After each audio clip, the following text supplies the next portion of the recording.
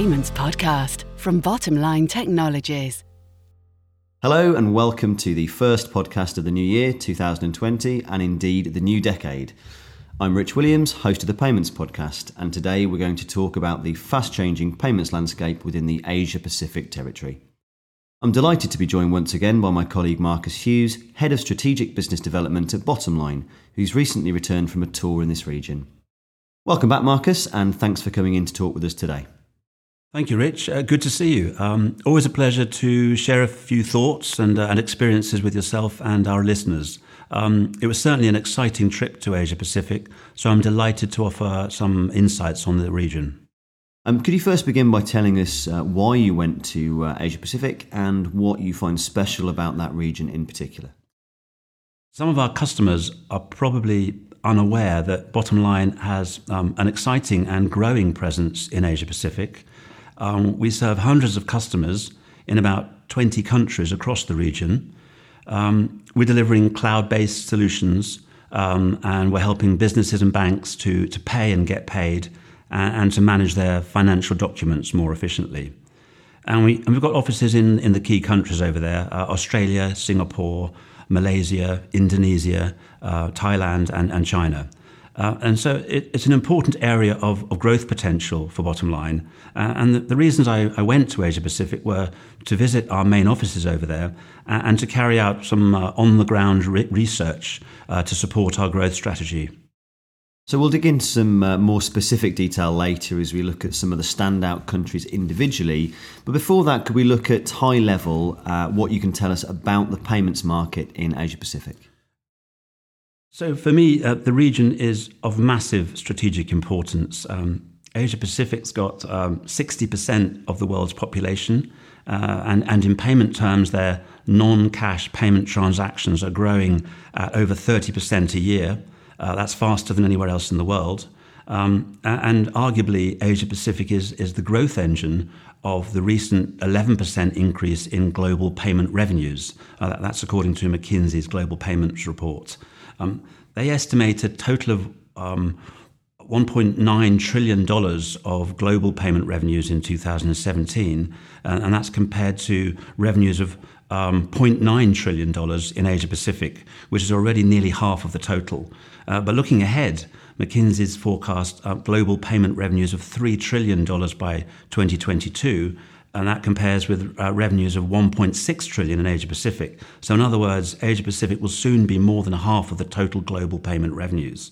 The scale and the pace of economic growth in Asia Pacific is really impressive, to the point that we really can't ignore the region. Their huge infrastructure projects impact not just Asia Pacific, but the whole world. So, for example, under the Belt and Road Initiative, China's investing in more than 60 countries around the world. So it's a really impressive initiative.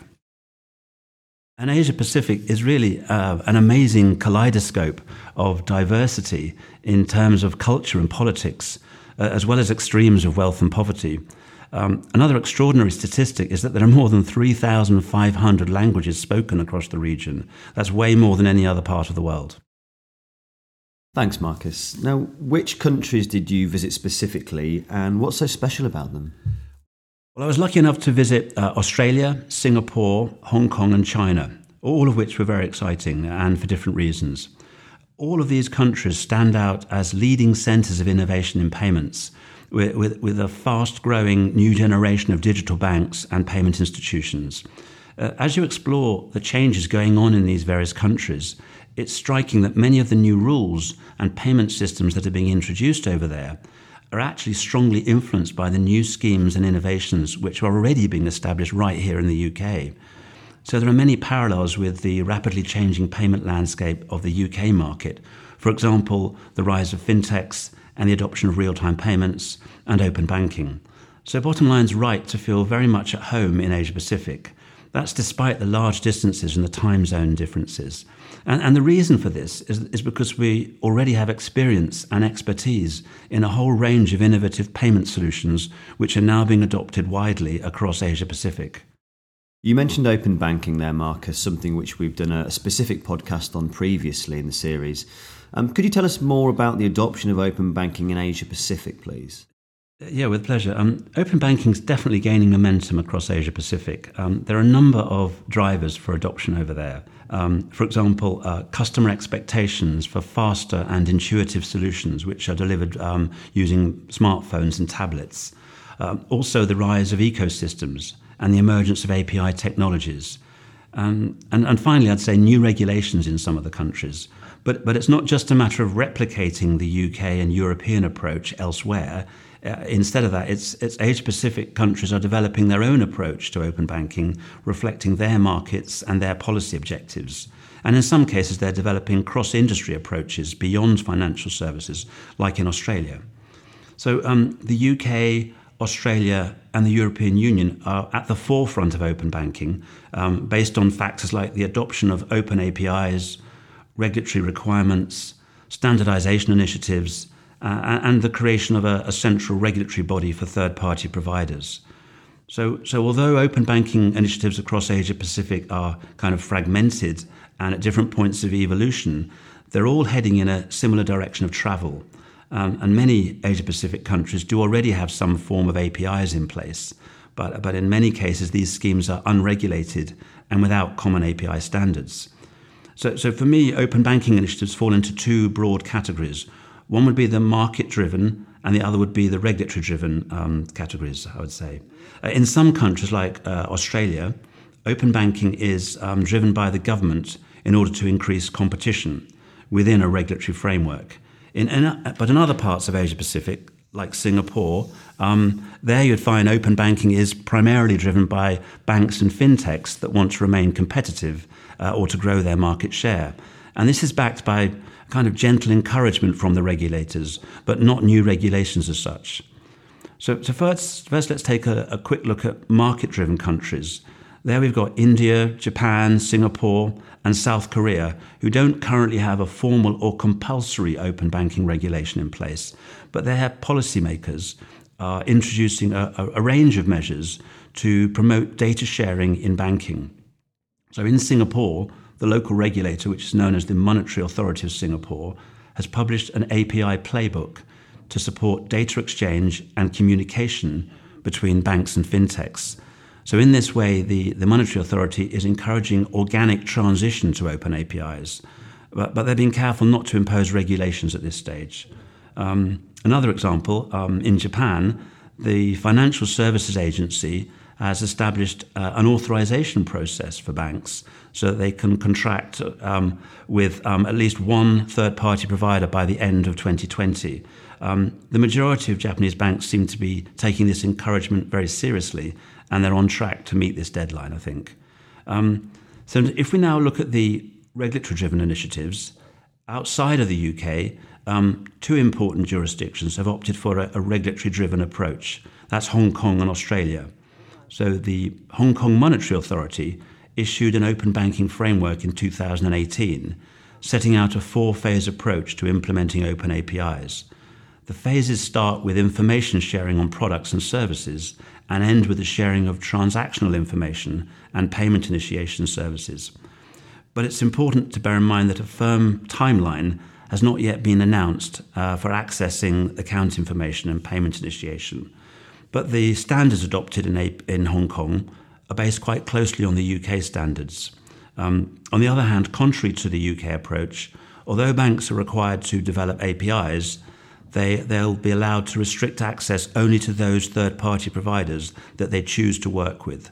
So the Hong Kong's version of open banking is not quite so open as in the UK or Europe. An interesting point. So with the growing adoption of open banking in Asia Pacific, what's the opportunity there for bottom line, Marcus? That's really a great question, Rich. I'd say in bottom line, we've got an exciting opportunity to export our banking expertise from the UK to countries like Australia, Hong Kong and Singapore. So let's take Australia as an example. They're launching open banking for account information sharing from July 2020. And third-party payment initiation will be enabled in 2021 using a new overlay service which the Australian real-time payment system is going to launch. Like Hong Kong, Australia's open banking API standards are largely based on the UK model. But in several other ways, Australia's open banking program really stands out for being innovative when compared to other countries.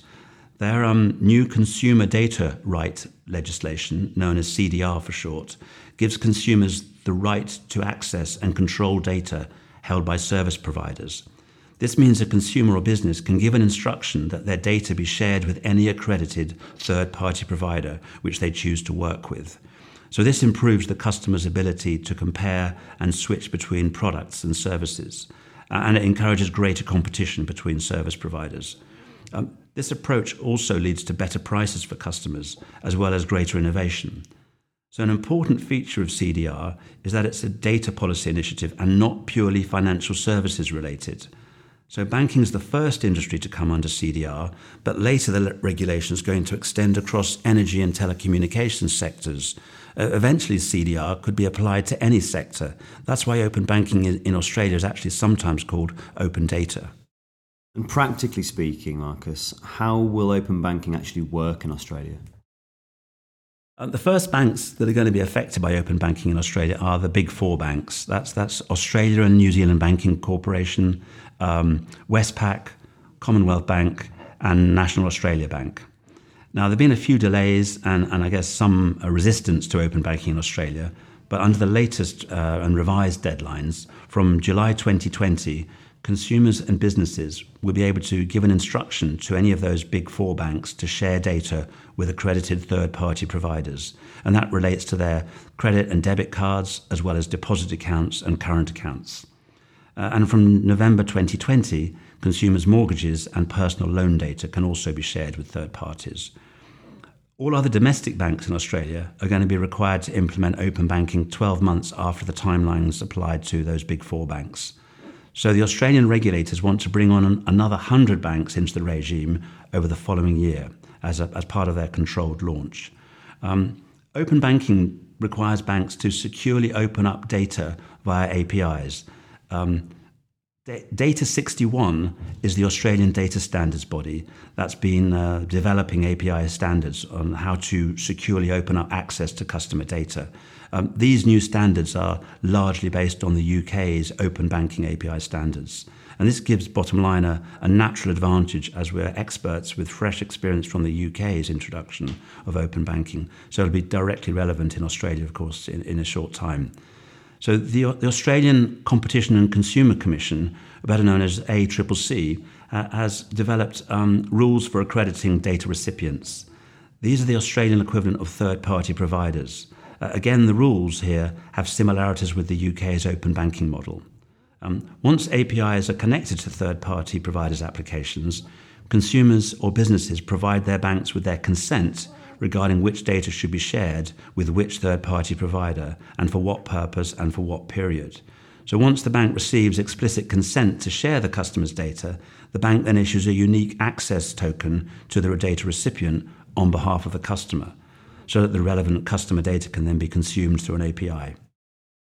So there were a few mentions there about the similarities of the way that Australia's open banking API standards and approach is largely based on the UK model. But what differences or unique qualities are Australia taking their open banking approach? Well, in particular, I'd say that Australia's consumer data right is the first open banking legislation which introduces the concept of reciprocity. So following PSD2, some banks have been quite vociferous about the lack of reciprocity between banks and third-party providers, especially the big techs. So banks argue that this amounts to an unfair situation with a regulatory competitive disadvantage against the banks. So in fairness, the European Union's General Data Protection Regulation does include a right to data portability, which could be leveraged to ensure reciprocity. But in practice, GDPR doesn't make it obligatory to respond in real time to data portability requests. And GDPR doesn't specify any technical communication standard for the transfer of that data between organisations. But in Australia, the concept of reciprocity was introduced mainly because regulators felt that a system in which all eligible entities participate fully as both data holders and data recipients would be much more vibrant and dynamic, and that such a level playing field will therefore promote more competition. What all this means is that Australia's CDR requires an accredited data recipient to provide account and transaction data to a bank if a customer gives them an instruction to share this information. So although the implementation of this reciprocity will undoubtedly present challenges, it's a major step forward in a new and probably controversial direction. I do expect that other markets will follow this innovative approach in future refinements of open banking. So we know that the Australian new payment platform is introducing a payment initiation service, a bit like the UK's role of payment initiation service under open banking. Could you explain this a little further for us, please? Yeah, of course, no problem. Australia's new payment platform, or NPP, plays an important role in the country's plans for open banking. So in a tighter interdependence with open banking than we've seen in the UK, it's Australia's new real-time payments platform, NPP, which is going to develop and manage a third-party payment initiation service. That's instead of the open banking regime itself managing the scheme. And that's because, as I mentioned earlier, Australian open banking does not specifically cover payment initiation services. But as part of their own roadmap planning, NPP is developing something they call mandated payment services. And this will support recurring or subscription type payments. So in other words, debit-like e-commerce payments and on behalf of payments. This functionality is close to the payment initiation service provider model, which has been developed in UK open banking. So key to this proposition is the account holder's authorization or consent for payments to be initiated on their account, with the creation of a digital payment mandate in advance of those payments being made. So this functionality is really going to increase the visibility and control that account holders have over their payments.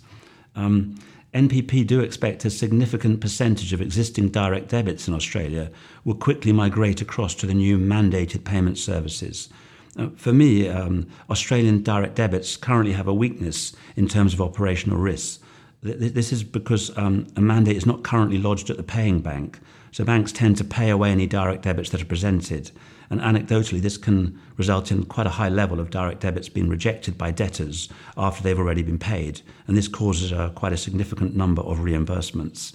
So the NPP's mandated payment service is really expected to improve on that system and reduce the risk, and it's going to be launched in 2021. So this will be an exciting opportunity for organisations like Bottomline to offer innovative payment services in Australia based on the expertise we've already gained in the UK. Thank you. It's impressive to see the convergence which many payment systems are undergoing around the world. And another major trend that we see and hear discussed quite frequently these days is the trend and the widespread adoption of real-time payments. So what's happening in Asia Pacific in relation to this? Yes, a lot's happening in real-time payments in Asia Pacific. Sticking with Australia for a little longer, their new payment platform was launched in February 2018, and today 85 banks, credit unions and building societies and some fintechs also are all connected to the NPP. That's either directly or indirectly. The NPP made quite a slow start in the first year of operation, but it processed 1.1 million transactions a day in November 2019, and that equates to 1.1 billion Australian dollars a day. So adoption's therefore been way faster than the UK's faster payment service or any other real-time payment system around the world. And 6 non-banks are already using NPP as indirect participants. So again, that's more than the UK, quite frankly. Impressively, the largest single transaction on the platform in Australia so far was for 500 million Australian dollars, as there's no transaction limit for NPP payments. That's another big difference from the UK's faster payment service. So if we turn to Hong Kong, their faster payment system is one of the youngest Asia-Pacific real-time payment systems. Faster payment systems was launched just September 2018, and it's overseen by the Hong Kong Monetary Authority. So it's available 24/7 for payments in both renminbi and Hong Kong dollars. And payments can be made using the beneficiary's phone number, email, or QR codes, as well as their name and an account number and bank code, of course. So all banks and e-wallet operators in Hong Kong can, in theory, participate in this FPS.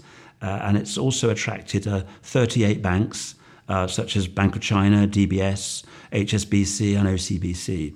And membership includes 11 stored value facilities, which are effectively non-bank payment institutions or e-wallet providers like Alipay, WeChat Pay, and Octopus. Although the statistics indicate that a faster payments system is already gaining traction, it is curious to note that the use of cash in Hong Kong is also still increasing.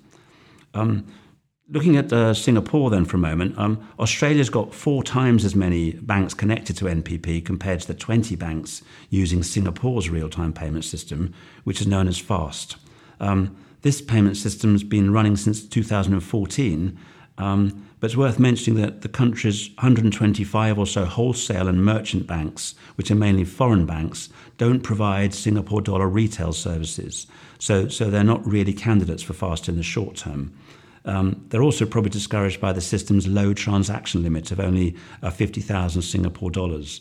But Singapore's about to allow a new generation of non-bank payment institutions to access FAST without needing to hold an account at the central bank, which is the monetary authority of Singapore, as I mentioned. This important change is likely to drive further growth in membership of FAST. So it's, again, another growth area and an opportunity, I'd say, for bottom line. Now, what can you tell us about the China mainland market? So China's a large and complex market, not as open as many of the other markets in Asia Pacific. However, at bottom line, we do have some Chinese bank customers, and we serve them through our Shanghai office. China's too big and fast-moving to be ignored now, so we're keeping a watchful eye on new developments and opportunities. I would say that at present, China's got a clear preference to avoid using the SWIFT networks for its payment systems. It has therefore created Chinese-controlled payment systems on proprietary networks, not only for renminbi globally, so around the world, I mean by that, but also for payments in major foreign currencies being used inside China. This is quite unique, and no other country has done anything quite like that. Likewise, China's domestic renminbi real-time gross payment system and their automated clearinghouse, they both run on proprietary networks, again using SWIFT. But a point of interest, I'd say, is that ISO 20022 is already widely used in Chinese payment systems. That's due to the ability to use Mandarin characters which don't work on SWIFT MT-FIN messages, for example. And this puts China way ahead of most of the world, which is only now embarking on a very ambitious plan to migrate to ISO 20022, which is going to take place between 2020 and 2025. Chinese banks are beginning to adopt the cloud, but these initiatives, I would say, are generally concentrated on bank-owned private fintech subsidiaries who are creating their own private clouds, always within China. So this does limit the ability of independent fintech providers to provide cloud tech-based solutions from outside of China. Then, of course, we've got the mobile payment giants, Alipay and WeChat Pay. They've really leapfrogged credit cards and debit cards, and they're outstripping their Western rivals in terms of integrating with ecosystems, their user-friendliness, and the number of users they have and their ubiquity. To put their scale into perspective, each organization of those, so WeChat Pay and Alipay, handle more payments in a single month than PayPal does in an entire year. And their user networks are now expanding fast in other parts of Asia Pacific outside of China itself. You mentioned earlier about the growth of digital banks in Asia Pacific. Can you explain what's been happening in that region? Yes, of course. As we know, challenger banks or digital banks have been achieving a lot of growth in markets like the UK in recent years. But there's now also dynamic activity in China and Southeast Asia. So Hong Kong and Singapore are focused on trying to maintain their leading position as international financial centres. So they've developed regulatory sandbox to support fintech innovation, and they're both issuing new banking licenses to encourage new entrants and to drive competition and to create new digital banks. So historically, in Asia Pacific, hundreds of millions of people have been underserved, I'd say, by traditional institutions. So in China, India, and elsewhere, e-wallets such as Alipay and WeChat Pay and Paytm have grown really exponentially, and they're really quite ubiquitous now, offering hundreds of millions of people an easy way to store and spend their money via mobile phone. The big advantage of digital banks in Asia Pacific is that more people can gain access to financial services in underserved markets. And already increased competition is leading to lower service charges and higher interest on savings accounts offered by banks. From a traditional bank's perspective, operating only digitally avoids the cost of bricks and mortar branches and employees, although they would, of course, still need back office and support staff. It's striking that Hong Kong and Singapore are really crowded with bank branches on every high street, but strangely, both cities are among the most cash-reliant economies in the world. Surprising but true, in Hong Kong, taxis still only accept cash. So this kind of steadfast attachment to cash and high bank charges does leave plenty of opportunity for new entrants to disrupt the incumbent banks. In Hong Kong, new regulations are driving the emergence of these virtual banks. In May 2018, the Hong Kong Monetary Authority introduced legislation which invited new banks to apply for retail bank licenses with a particular focus on non-traditional players.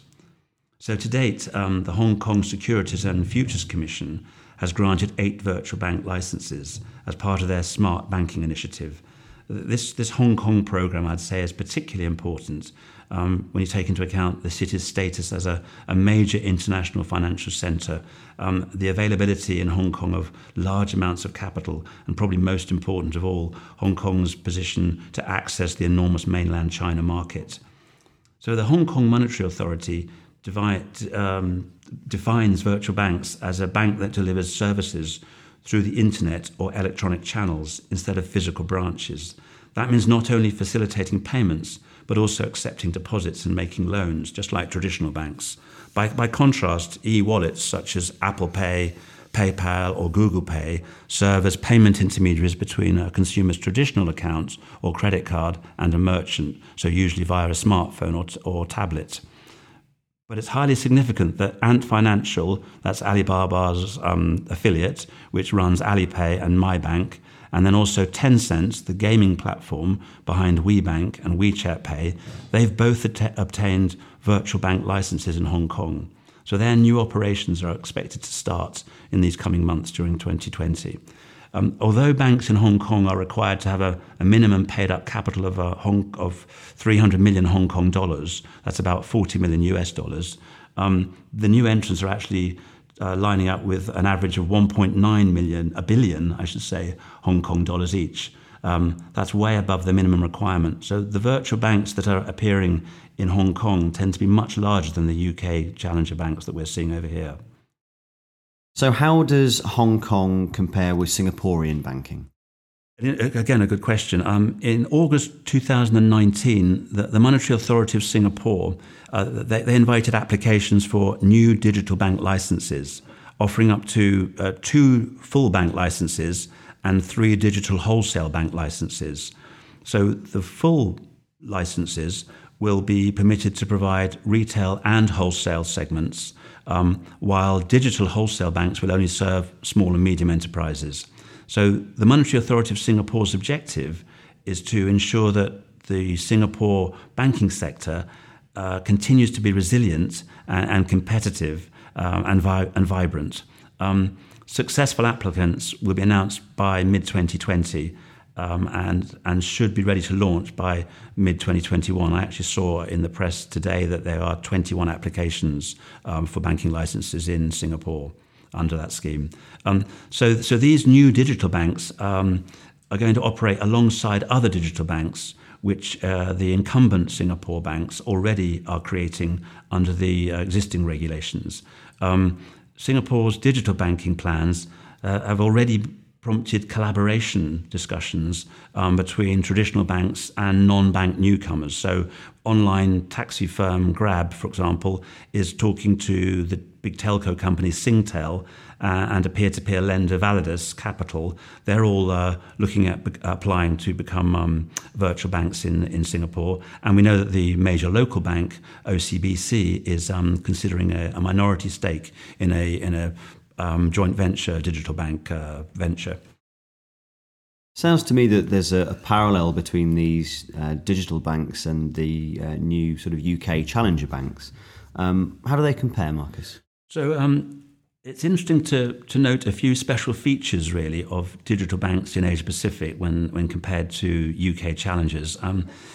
Many of the digital banks in Asia Pacific, they're backed by large technology platforms and telco giants. This is not the case in the UK, but in Kakao Bank in South Korea, for example, that's built on top of the country's largest mobile messaging service. Then in China, we've got new digital banks which are owned by the tech giants WeBank, part of Tencent, and MyBank, part of Ant Financial and Alibaba Group, and iBank is actually part of the Chinese search engine Baidu. So all these Chinese tech giants are able to capitalize on their huge customer bases and their ecosystems by offering a fast-growing range of payment and financial services.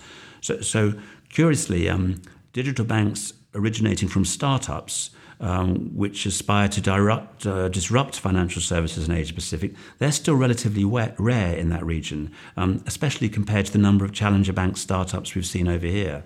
So in Asia Pacific, there are a few cases like Neat in Hong Kong and Paytm in India, but really in general, it's the big tech companies, especially Alibaba and Tencent, that they help to explain why Asia Pacific digital banks are more likely to be an offshoot of a bank or a telco, and they look to scale really quickly with strong capital backing. But worth noting also that just like in the UK, with the influx of digital banks, the traditional incumbent banks in Asia Pacific, they're feeling pressure to update their services in order to remain relevant. They also want to retain customers and appeal to the fast evolving demands of the younger generation of increasingly tech-savvy customers. So for this reason, a number of the incumbent banks are building their own digital-only banks as well. And these traditional banks are seeing firsthand the impact which technology-led platform players like Tencent and Alipay and so on are having on customer interactions, and as they expand beyond their original products from, say, gaming or messaging and move into financial services. So in Hong Kong, Standard Chartered has a digital-only bank proposition.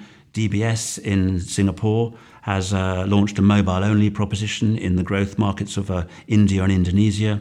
And in the same way, CIMB Bank in Malaysia and other regional banks have also digital-only or mobile-only propositions in countries like the Philippines and Vietnam. So some of those traditional banks are also following a two-app approach to counter the new entrant banking competitors. So Singapore's DBS Bank has its traditional banking phone app alongside another one which is called Paylar. This is an innovative app that's used not just for transactions but also for lifestyle services. And there are undoubtedly huge opportunities associated really with building solutions unencumbered by legacy technology and old processes and probably old-fashioned traditional mindsets. So HSBC's digital wallet, PayMe, has already got more than 1.5 million users in Hong Kong. And some incumbent banks are already finding they're having to scrap fees on the charges they apply for low balances on accounts. And this is in order to hold on to customers.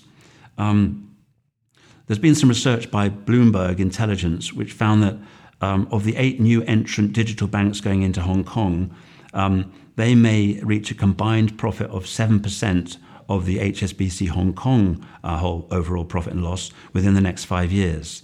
And there are also analysts at Citi who are saying that 10% of traditional banks' revenues is going to be at risk over the next decade. Moving back to Australia for a moment, are digital banks growing there too? Yes, that's right. There's an increasing number of digital banks in Australia. So the Australian regulators have seen the success of digital banks in other countries like the UK, but the banking sector in Australia is really dominated by the big 4 banks, which actually enjoy 85% of the local market, leaving very little choice regarding banking alternatives. So both the government and consumers in Australia have been quite vocal about the need for more competition in the banking sector. This drive for competition and innovation in Australia is now resulting in the emergence of a growing number of digital banks and non-bank fintechs. So over the last 18 months, the Australian Prudential Regulation Authority has been busy granting new licenses for banks. It's worth bearing in mind that in Australia, banks tend to be called authorised deposit-taking institutions, or ADIs, and neobank is the term usually applied in Australia to describe digital banks. Some of these neobanks are backed by existing ADIs, like Bendigo and Adelaide Bank, which has launched a digital bank called Up. And there's also Cuscal, an Australian payments aggregator. They've created a new bank called 86400. Amusingly, that name 84600 represents the number of seconds in a day. On the other hand, some new digital banks are complete startups, which is more like the UK model, of course.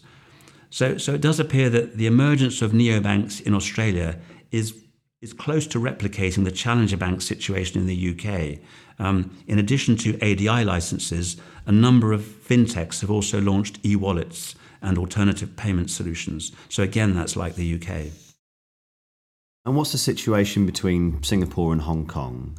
They look to be great rivals, so that leads to the question, who's got the upper hand?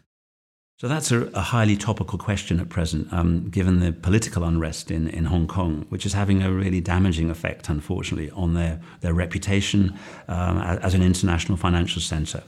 So it's useful to bear in mind that in relative terms, Hong Kong is less important today as a driver of the Chinese economy than it was in the past.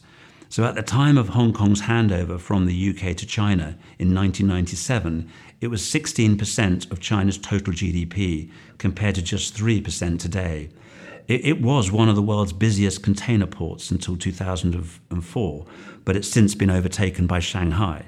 The decline in Hong Kong's importance to the Chinese economy is most evident when compared to Shenzhen, which I've been fortunate enough to visit a couple of times recently. 3 decades ago, Shenzhen was just a fishing village situated across the border from Hong Kong. But by 2018, the size of its economy had surpassed that of Hong Kong for the first time, and it's continuing to grow at over twice the pace of Hong Kong. On the other hand, although there's been important financial reforms in places like Shenzhen and Shanghai, there's no mainland Chinese city which can compete with Hong Kong's global role in raising capital and international financial transactions. So about 64% of foreign direct investment into mainland China and 65% of outward direct investment from mainland China, these all flow through Hong Kong itself. It's also responsible for about 70% of mainland China overseas IPOs and 60% of China's overseas bond issues. So Hong Kong does look set to remain a gateway to mainland China, as well as a global financial centre and trade hub for a long time to come, I'd say.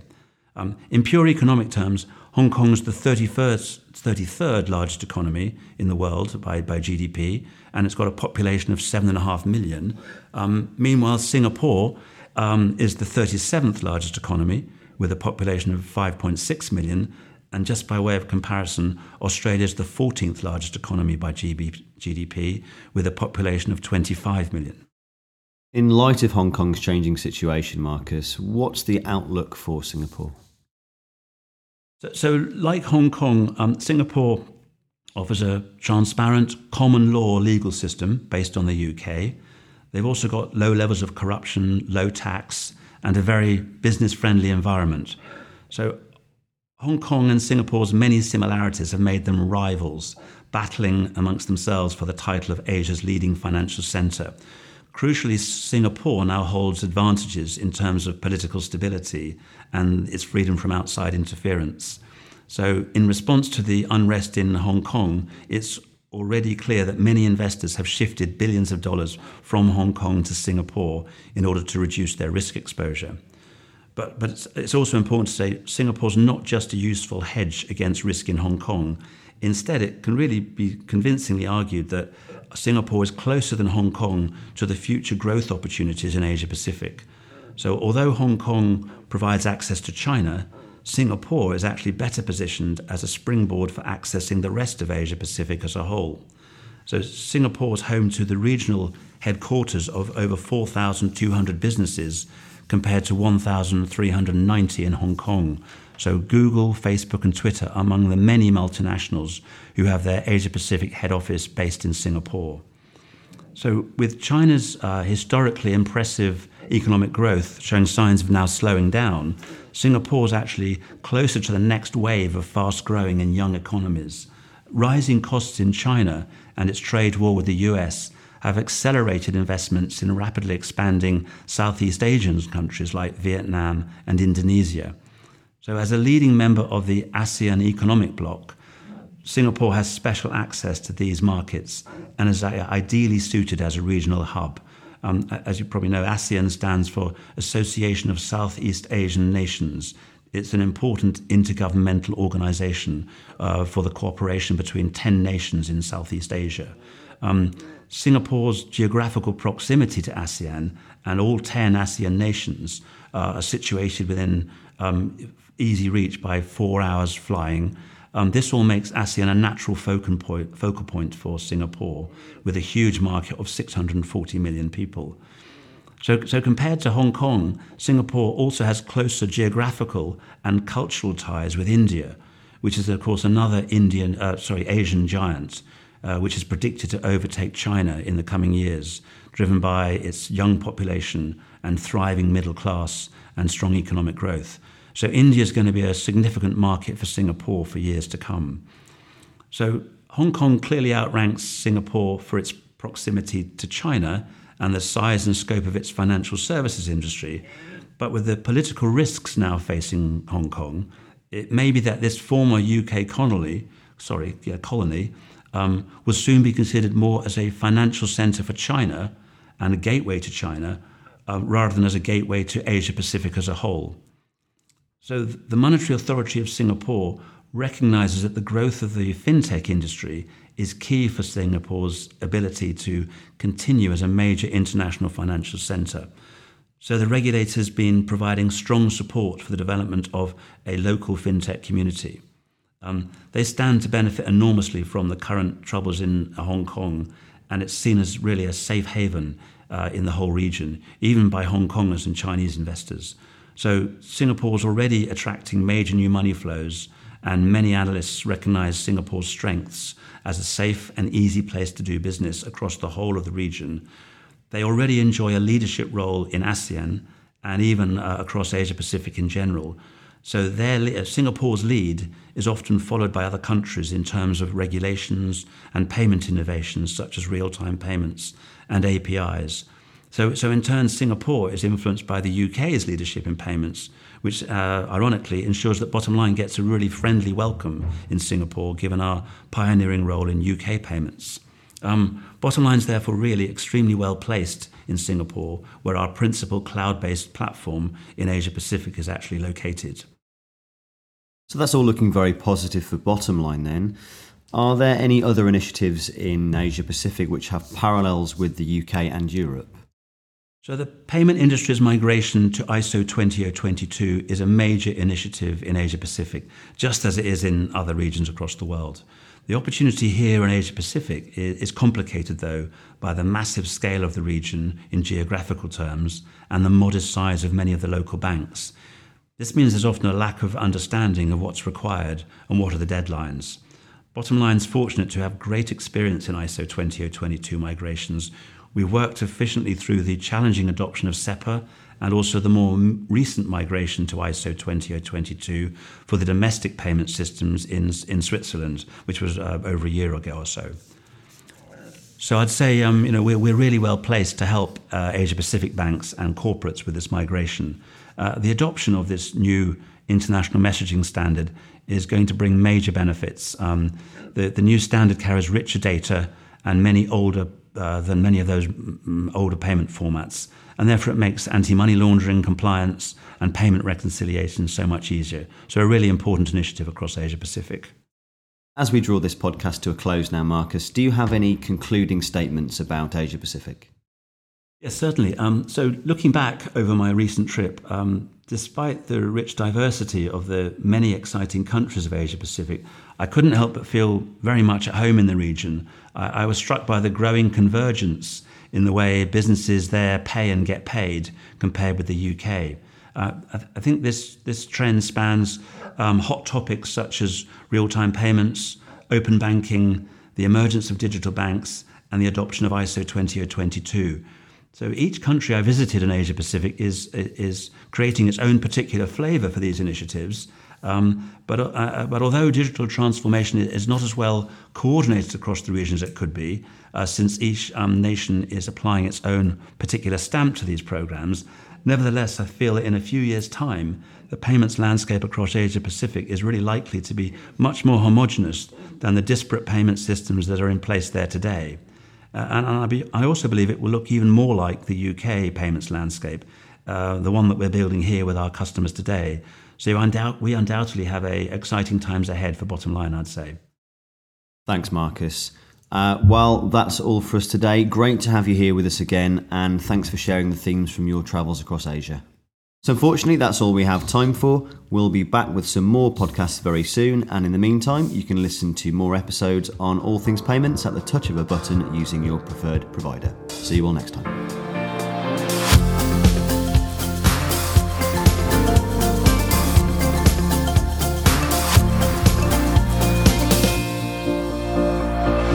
Payments Podcast from Bottom Line Technologies.